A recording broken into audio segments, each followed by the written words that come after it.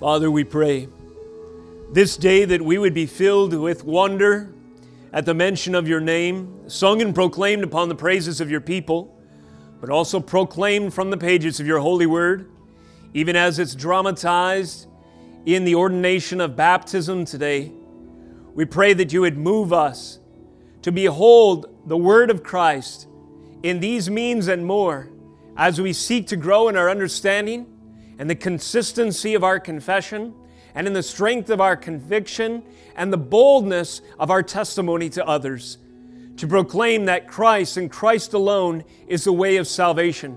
In Him is truth, in Him is life, in Him is redemption for the forgiveness of sins by the cleansing power of His shed blood.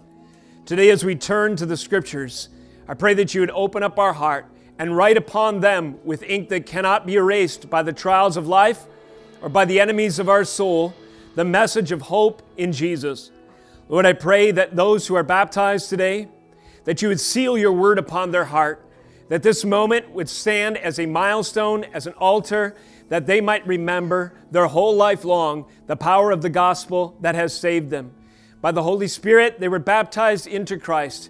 And as they were baptized into Christ, so their sins were atoned for and their resurrection was assured. I pray, Lord, today that you would write upon all of our hearts the message of the gospel in such a way that for the redeemed, for the saved, it would return us to the joy of our salvation. And for any lost within the hearing of this message, that they would be drawn to confession of faith, repentance, and submitting to Jesus, King of kings, Lord of lords, Lord of salvation, Lord of this world. It is His name we pray and His word we proclaim, and we ask for the Holy Spirit to enable all of this to the praise and growth of His kingdom. In Jesus' name we pray. Amen.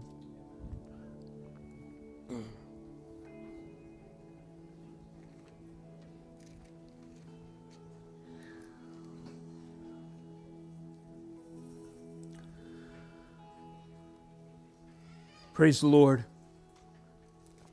This morning is a great gift and privilege to turn to the Scriptures together and to unite our understanding and our profession to the only infallible standard, which is the Word of God.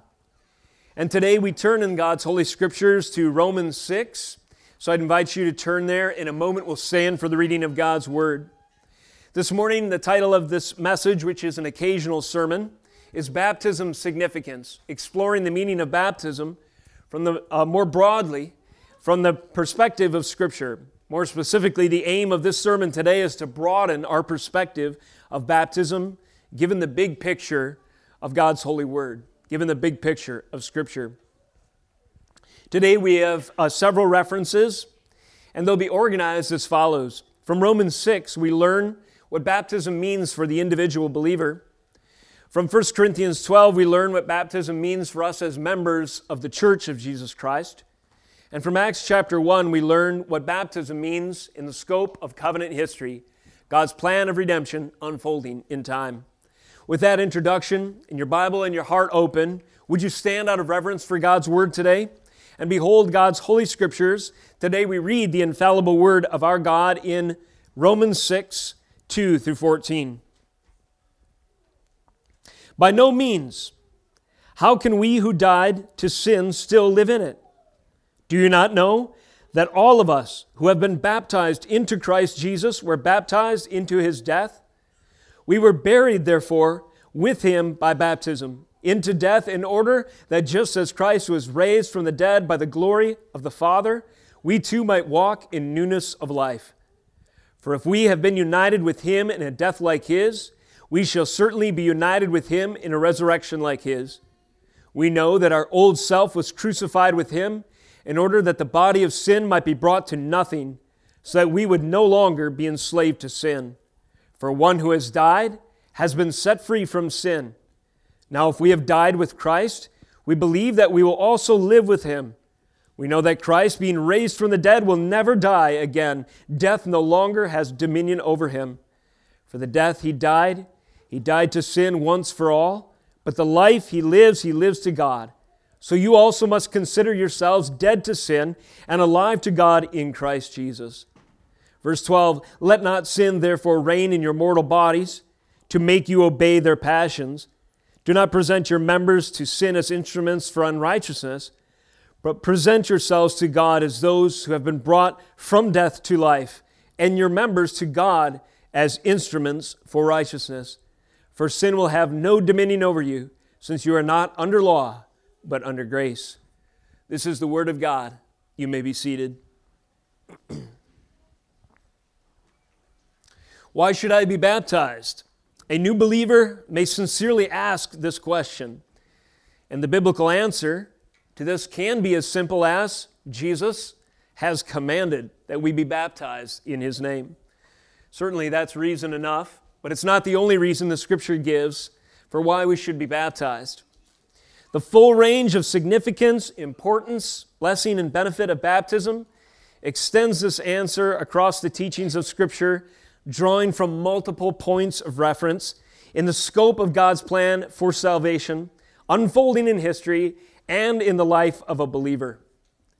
The answer to that question, why should I be baptized, is, I would expand to say, not just because God has commanded, but there is significance, importance, blessing, and benefit in the act of baptism and in the institution of this ordinance which God has given the church to remind our souls and proclaim to the world, to remember and to declare the power, the glory, and the work of His redemption in our lives. As we look across the Bible, we see an unfolding picture of the meaning of baptism from the beginning pages all the way through to the close. So this morning, we'll touch on a few references like this, and the goal of today will be to draw from several passages beginning with the meaning of baptism, as we've just read, personally, and then zooming out to encompass a more panoramic view. And by doing this, we'll consider Christian baptism in light of who we are as the church, not just personal, but also zooming out for us as a church, and even further still, baptism in light of God's redemptive history and the arc, that is, the overarching story, if you will, narrative, purpose of God and His history of redeeming a people across time. As we do so, we consider baptism in light of this perspective. We see, it is my prayer today, a growing picture of the powerful and amazing and certainly densely packed meaning that God has placed into something like the institution of baptism. In baptism, we remember and we are reacquainted in this unique way with the truth that God is redeeming for Himself a people. If we had more time to explore in more messages and more passages of Scripture, we would be reminded from the fullness of apostolic teaching even more about the significance of baptism. And here's just a list. These are in your notes if you have a copy. Reminders of the meaning of baptism. Baptism is a sign and a seal of our membership in the new covenant. So young people, there will be 9 of you by my count or so who will be baptized today, Lord willing. And I want you to remember that when you are baptized today, remember from this day forward, you are confirmed as a member of the church of Jesus Christ. You belong to His people. You belong to His church. And as such, this is the picture of membership in the new covenant that we see across all the pages of Scripture in its fulfillment in this age of God's work in the new covenant era after Jesus has come. The new covenant takes on its members as those who are baptized into the name, into Jesus Christ. Secondly, baptism pictures our union with Christ in His death and resurrection. What does that mean? Well, put more simply, in your baptism, you remember and proclaim the following: Jesus was killed and buried for you, and Jesus leads the way for your resurrection. Jesus was killed in your place, He was buried, He died for you, and He leads the way for your own resurrection, or passageway, safe passage, journey unto eternal life. Thirdly, baptism signals safe passage through the waters of judgment. I love this picture. I'm often fond of mentioning it, but I think it bears repeating just the same. Just as the ark prepared in the days of Noah carried his family safely through the flood, so Jesus carries us safely through death. Every one of the children who will be immersed in the waters of baptism today will arise unscathed from those waters. They will not drown today. And this is a picture that when the waters of judgment come, for those who are the rebellious and unbelieving, we are preserved from God's judgment through Jesus Christ, the means of God's salvation prepared for those that love Him. And just as all who are in the ark of Noah were saved, so all who are in the ark of Jesus Christ will survive the judgment of the final day. Baptism, furthermore, represents a cleansing and washing away of our sin through the saving work of Jesus Christ. As those waters of baptism wash over our body, we are reminded, so it is with the work of Christ. His death and His blood washes away the stain of sin and gives us white new robes of righteousness, so to speak, rendering us presentable before a holy God. Baptism illustrates new birth. When God changes our heart in regeneration, which means to be born again, we are made new. The old has gone, the Scriptures say, the new has come. Baptism, as we mentioned before, is a command for new believers, and therefore in baptism we declare and demonstrate our obedience to Jesus Christ, our Lord and Savior. We are baptized in part because our Master has told us to. We willingly and joyfully serve Him and obey Him and demonstrate our loyalty to Him in the act of baptism. In baptism, furthermore, we proclaim our faith. It is a message to others. It is a witness and a testimony to all that our faith, our hope, our security, our assurance, our future, our salvation is in Christ alone. Baptism, finally, is a lifelong reminder of the miracle of our salvation. And as I often say, and I trust your parents do as well, in preparing your children for this day, never forget this moment. Do not forget the day when it was pictured in your experience what Jesus has done for you. Remembering the moment, the water, the experience, the message of baptism is like those altars of old that we've been studying from Genesis. It's something designed for you to never forget that God has washed you, redeemed you, that you're brought through the waters of judgment. Everything we just said, that you are born again, that Jesus is your King, that you serve Him now with all your heart. And come what may, your future is assured because He died for you and He rose for you. So now let us consider several references to help us understand baptism in the context of our lives in God's kingdom. Here's a heading for you, the meaning of baptism. 3 main points today. The meaning of baptism, first, for individual believers. Secondly, the meaning of baptism as the church. And thirdly, the meaning of baptism in covenant history. Turning again to the passage which we just opened with, we read Paul's words in Romans 6, 2 through 14. And baptism, and according to Paul, we learn the following. Baptism signals death to sin, resurrection in Christ, and grace for holiness. First of all, death to sin. I want you to notice this language in verse 3. Do you not know that all of us who have been baptized into Christ Jesus were baptized into His death? You will notice that Paul uses this language at least 4 times by my count in our passages today. When we are baptized into something. And there's 2 references here. Paul says that we are baptized into Christ. That is, we are included in His experience. We are counted among the saved and the redeemed, that His experience becomes our own. There's this union, this unity, this shared reality that we have when we are baptized into Christ. It's hard to explain, it's hard to describe, but it's glorious to behold as the Spirit opens our eyes to this reality. Secondly, in similar language, and more specifically, Paul says that we were baptized into His death. So in baptism, we were included in some sense in the death of Jesus. So what does this mean? Well, for believers, it means that to be baptized signals death to sin. And as we continue to read, Paul expounds, verse 4. We were buried, he says, therefore, with Him by baptism into death, in order that just as Christ was raised from the dead by the glory of the Father, we too might walk in newness of life. Verse 5, for if we have been united with Him in a death like His, we shall certainly be united with Him in a resurrection like His. We know that our old self was crucified with Him in order that the body of sin might be brought to nothing, so that we would no longer be enslaved to sin. This is some of that glorious and deep and complex language that Paul uses.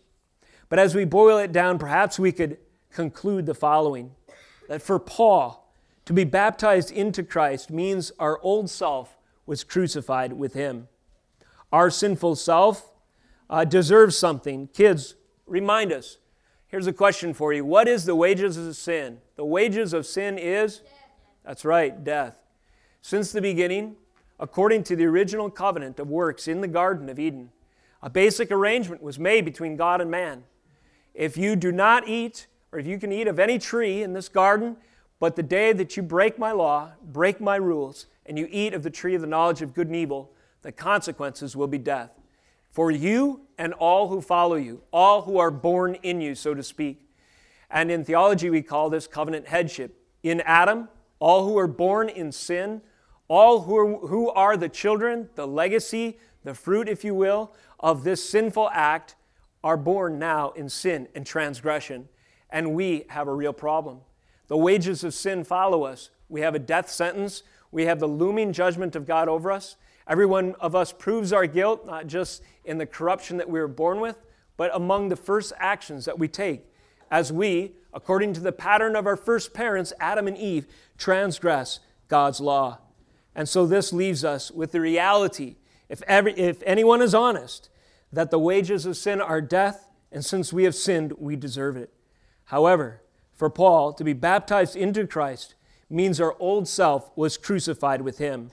Our sinful self, all we knew before God changed our heart, is rendered as good as dead. So that part of that us, if you will, the sinful you that deserved death, is gone now. The wages of sin, death, have been applied and paid with respect to our former selves. This has happened in Christ. In other words, that death sentence has been served by another. Your sins and transgressions were taken upon Jesus, and when He died in your place, thus your sins were paid for. At what point does a sinner finally reckon with his sin? Well, ordinarily upon his death. This death reckoning is not looming over us anymore because it has been realized in Christ. The wages of sin is death. The wages must be paid. So therefore, we must die, or a perfect, sinless, substitute Lamb of God, Savior, must die in our place. Through Jesus, our sin has been judged by a death reckoning. In Jesus, on the cross, our sin has been judged by a death reckoning. Therefore, in Christ, we are dead to sin. Do you not know that all of us who have been baptized into Christ were baptized into His death? We were buried, therefore, with Him by baptism into death, in order that just as Christ was raised from the dead by the glory of the Father, we too might walk in newness of life. The second half of verse 4 reminds us of the second thing that baptism signals for us as individual believers. Not only death to sin, but resurrection in Christ. Verses 8 through 11 continue along these lines. Now, if we have died with Christ, we believe that we will also live with Him. We know that Christ, being raised from the dead, will never die again. Death no longer has dominion over Him. Does death have dominion over you? For the death that He died to sin once for all, but the life He lives to God. So you also must consider yourselves dead to sin and alive to God in Christ Jesus. Does death have dominion over you? The author of the book of Hebrews says that everyone outside of the redeemed lives all their life in fear of death. And in our culture today, it's very common to betray this fear of death by clouding it and masking it and denying it with all kinds of self-delusion and all kinds of self-indulgence, all kinds of false pretexts and all kinds of lies and everything else that we amuse ourselves. And what is this? It's a colossal attempt to distract ourselves from the reality that everyone, when they're honest, knows deep down inside we are under the dominion of death. There comes a day where everyone must answer ultimately, and he will give up the ghost, he will die, and then a reckoning for his life before a holy God will be required of him. So I ask you that question. Are you under the dominion of death? Some of you in the hearing of my voice can say no today. But those of you who can say no, I'm not under the dominion of death, the only reason you can say that is because you are in Christ. If you are in Christ, if you have experienced, if baptism has signaled for you resurrection in Jesus, then you are delivered from the dominion, from the power, and from that guillotine of a knife judgment hanging over your head and the ticking time bomb, that clock of judgment day, 10, 9, 8, 7, 6, that drives the unbeliever crazy and delusional. There's only one way to be delivered from that just execution death sentence, and it is, as we said, only if Jesus has died in your place. If in Christ our sin has been judged by a death reckoning on the cross, then through the empty grave our own resurrection is assured. His experience becomes ours, and baptism pictures this. If death has no claim on Christ, his suffering and his passion sufficient to absorb the wrath of God in the place of our sin, then death has no ultimate claim on those who are covenantally bound to him. This is what baptism means for you as an individual believer. You are dead to sin and alive to Christ. You in Jesus have experienced a death to sin, and it no longer lays claim on your life, determines your future. That execution sentence has been served by another, and now you look forward to the pathway into eternal life that has been forged, that has been pioneered by the one who stomped on Satan's head, and that final act of cosmic victory when he defeated the last enemy on the third day when he rose from the dead. And this last enemy has been defeated and will be defeated, and his defeat and the glory of resurrection will be fully manifest on the second resurrection one day when all who are in Christ release the shackles of that temporary, even physical death of our bodies and join our spirits again one day. And there, before the throne of God forever, we will do what we do in just shadow and partial form right now. Praise him for his redeeming work that made that all possible. Finally, baptism into Christ signals not just death to sin, resurrection to Christ, but grace for holiness. There's a way we should live in light of these truths, and Paul goes on to emphasize this in verses 12 through 14. Let not sin therefore reign in your mortal bodies, to make you obey their passions. Do not present your members to sin as instruments for unrighteousness, but present yourselves to God as those who have been brought from death to life, and your members to God as instruments for righteousness. For sin will have no dominion over you, since you are not under law, but under grace. This describes our calling, which takes shape over the course and the pathway of sanctification. As the instruments or the members of our body are presented to the Lord as instruments for righteousness, tools for obedience, if you will. Perhaps members of your body, you could use this phrase, human capacity. All your human capacities, prior to knowing Jesus, were corrupted by sin. They were instruments to serve the enemy, the world, the devil, especially yourself. So your human capacities, like thinking, was captive and was under the influence of the world and your sinful intentions and everything along these lines. Your ability to experience the world through your senses was a way that your appetites could indulge your deepest and most heartfelt desires, which apart from Christ are all sinful, your human capacity. However, when God changes our heart, the human capacity now is increasingly dedicated as an instrument of righteousness.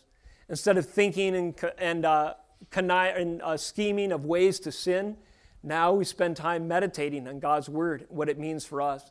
Instead of celebrating ourselves and indulging our base desires and our corrupt instincts and our fallen nature, we seek to gather with God's people and look forward to days like this and mark our calendars by significant events like a baptism where children of families in this congregation profess faith in Christ alone.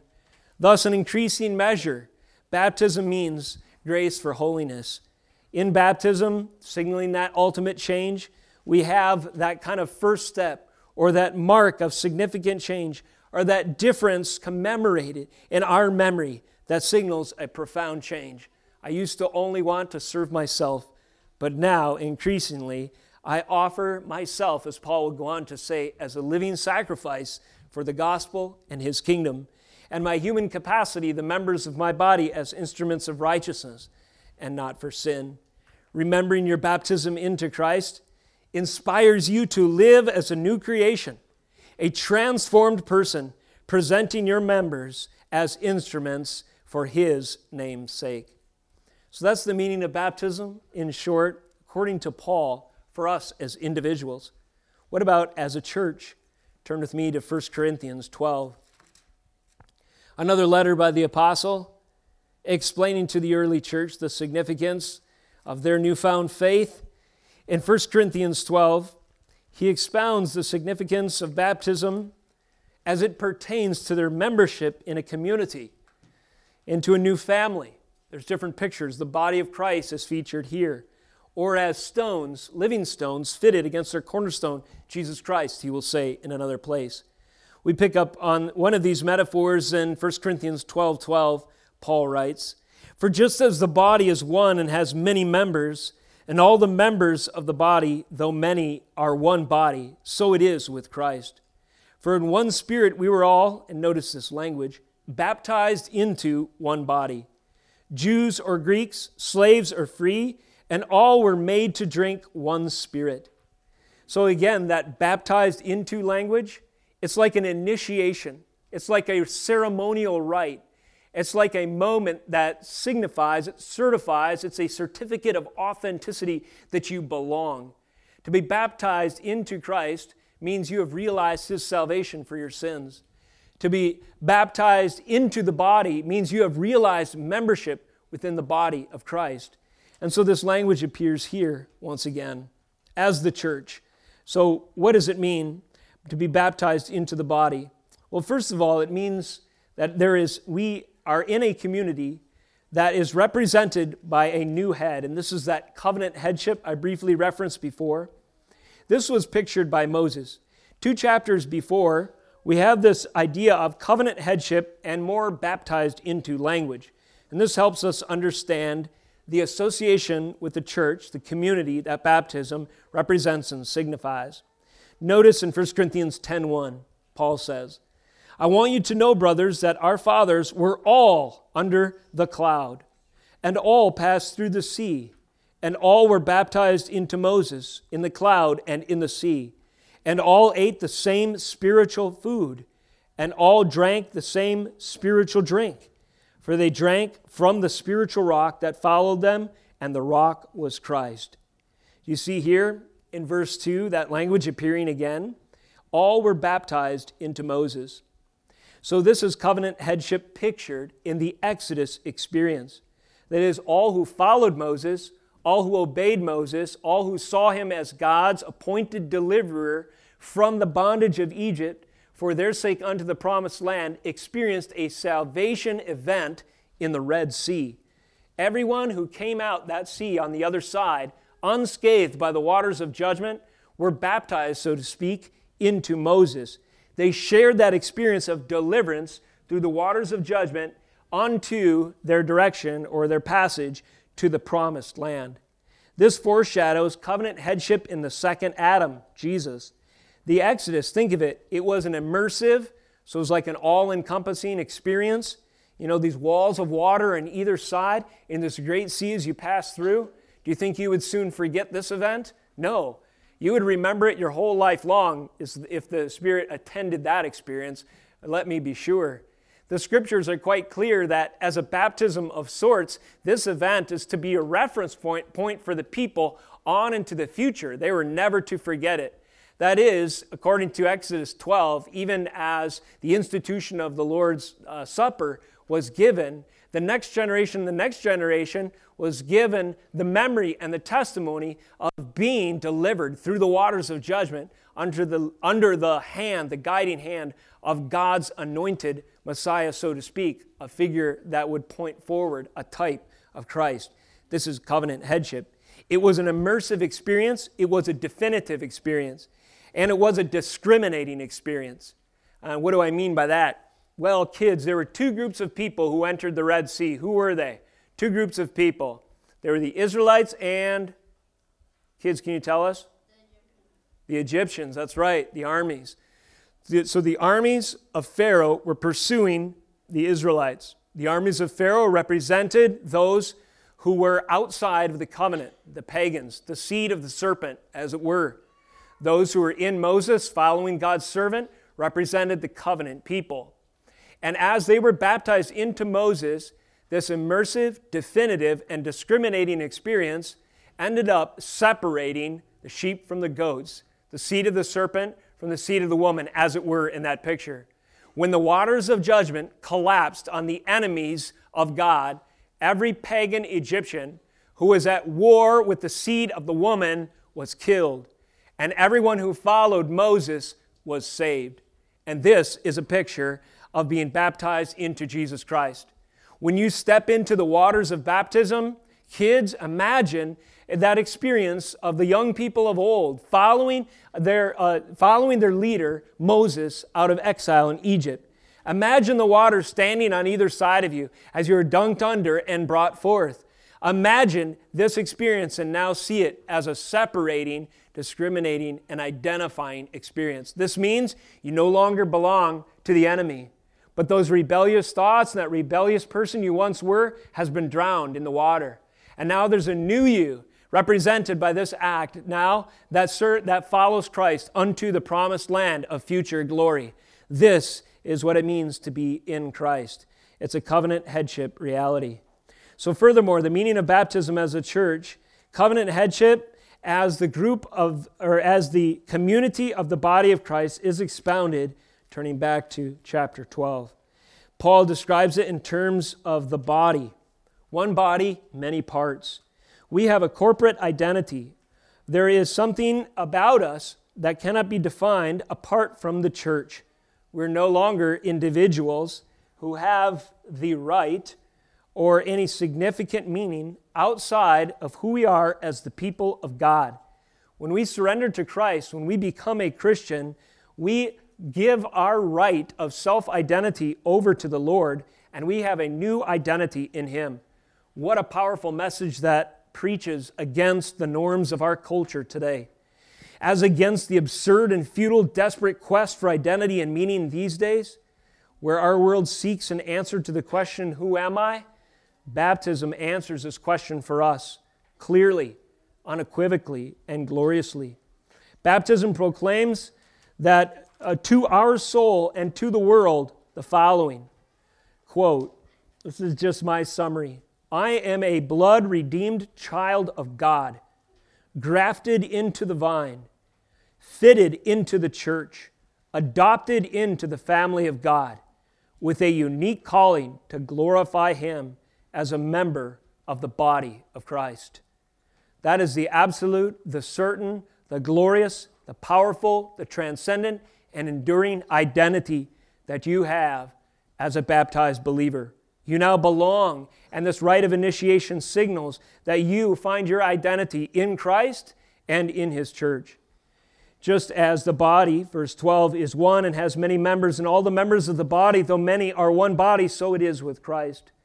For in one Spirit we were all baptized into one body, Jews or Greeks, slaves or free. Why does Paul choose two ethnicities and two life stations to make his point of inclusion?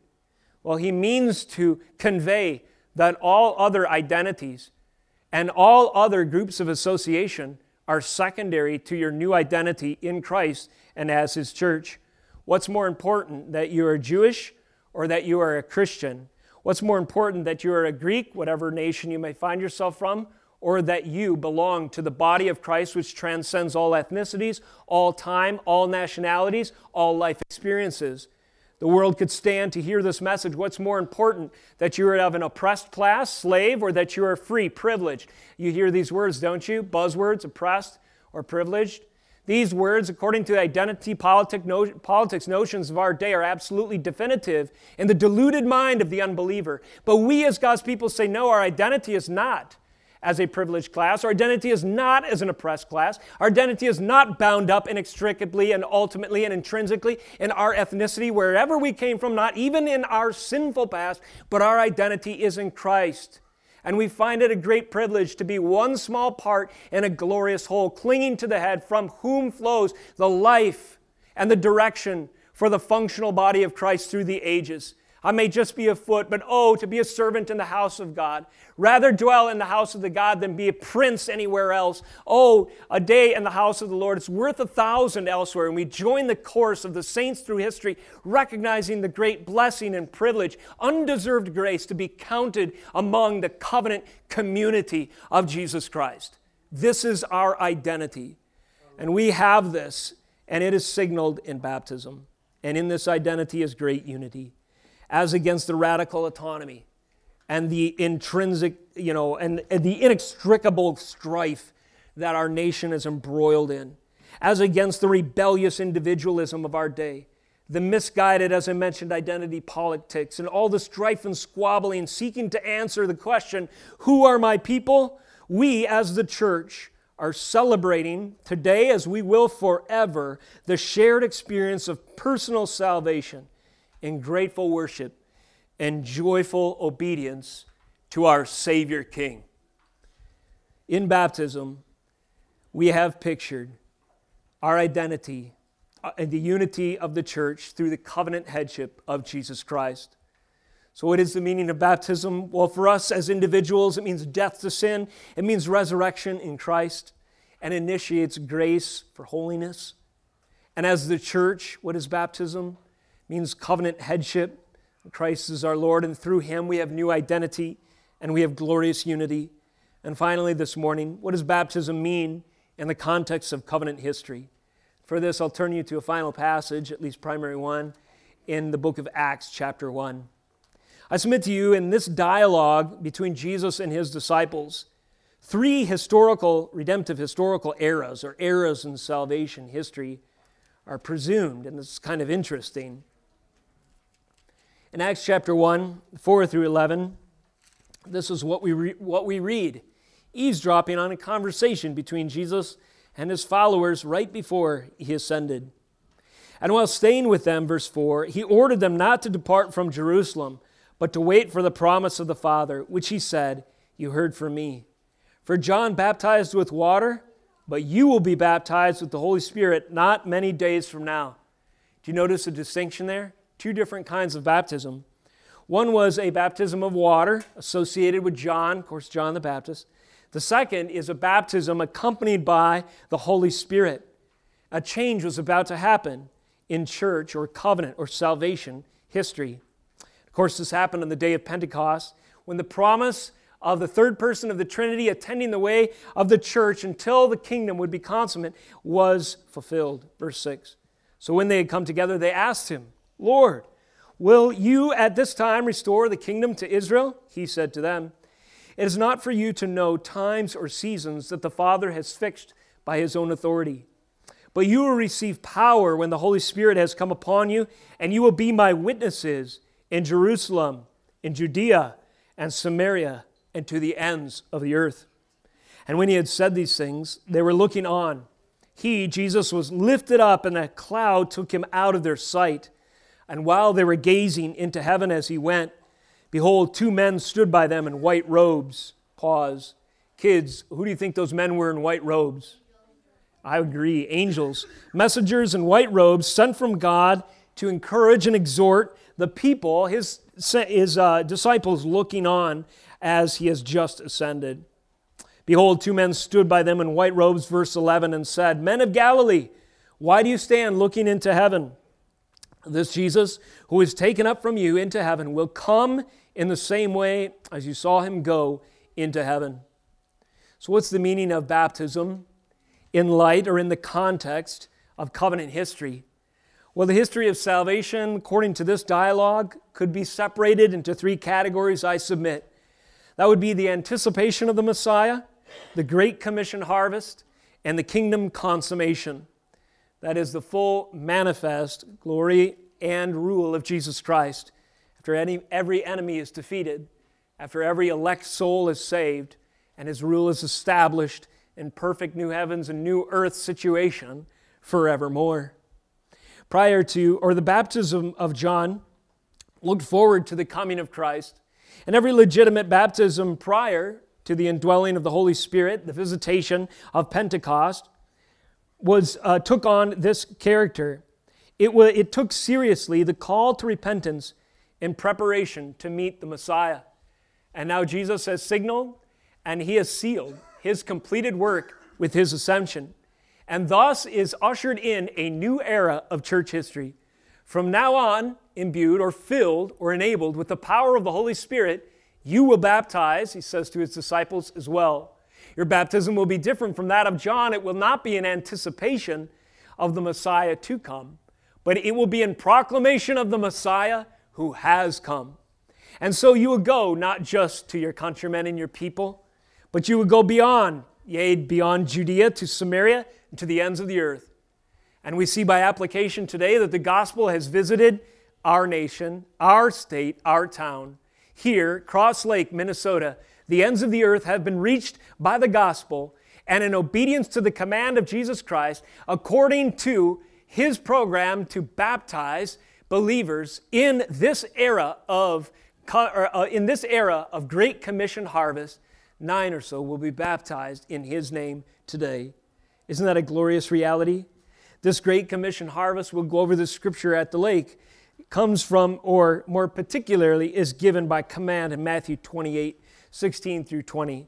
That famous charge where Jesus says, "Go and make disciples of all nations, in my name, teaching them all things I've commanded, and baptizing them," and so forth. But there is a future that our baptism points towards, and there is yet a kingdom consummation on the horizon. As the disciples stand looking into glory, perhaps they were longing for the full consummation of Christ's kingdom. And I'm sure that motivated their question, will you at this time restore the kingdom of Israel? Is this the ultimate end as you ascend? Jesus answers, no. That time is a mystery to you, but I have work for you to do in the meantime. Is God slow? Has God been tarrying? Have we grown impatient for the consummation of his kingdom? I'll remind you of the message of 2 Peter, that God is not slow as some count slowness, but his waiting, his tarrying, and his long-suffering with this wicked world has served to add souls to his kingdom. Young people who will be baptized today, are you grateful that Jesus has waited to come back until you have come into the kingdom? Are you thankful for that? Amen.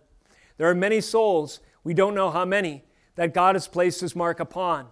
And as this Great Commission harvest era unfolds, they are coming in one by one by one by the sovereign grace and power of the Holy Spirit inspired and empowered church to profess faith in Jesus Christ, to turn from their sin and to signal that conviction by their baptism. This is the era in which we live. We can stand up, or we can stand as the disciples did of old, longing for a future that God has ordained yet to come. Or we can take the admonition of Jesus Christ, and as long as there remains today, to be encouraged that God's faithfulness and grace has given us opportunity to proclaim the truth yet one more time, and to seek to reach the lost yet once more with the gospel. So that is the era in which we live. But make no mistake, history is moving forward towards an ultimate consummation. We will join these men in white robes one day, and our baptism signals this communion and this direction. As we mentioned before, just like in the days of old, being baptized into Moses in the Red Sea meant citizenship in the promised land one day for those who truly believed, so it is with us. This was our worship text, but let me read it again. Revelation 7:9. After this is John looking into the future. This is what he sees.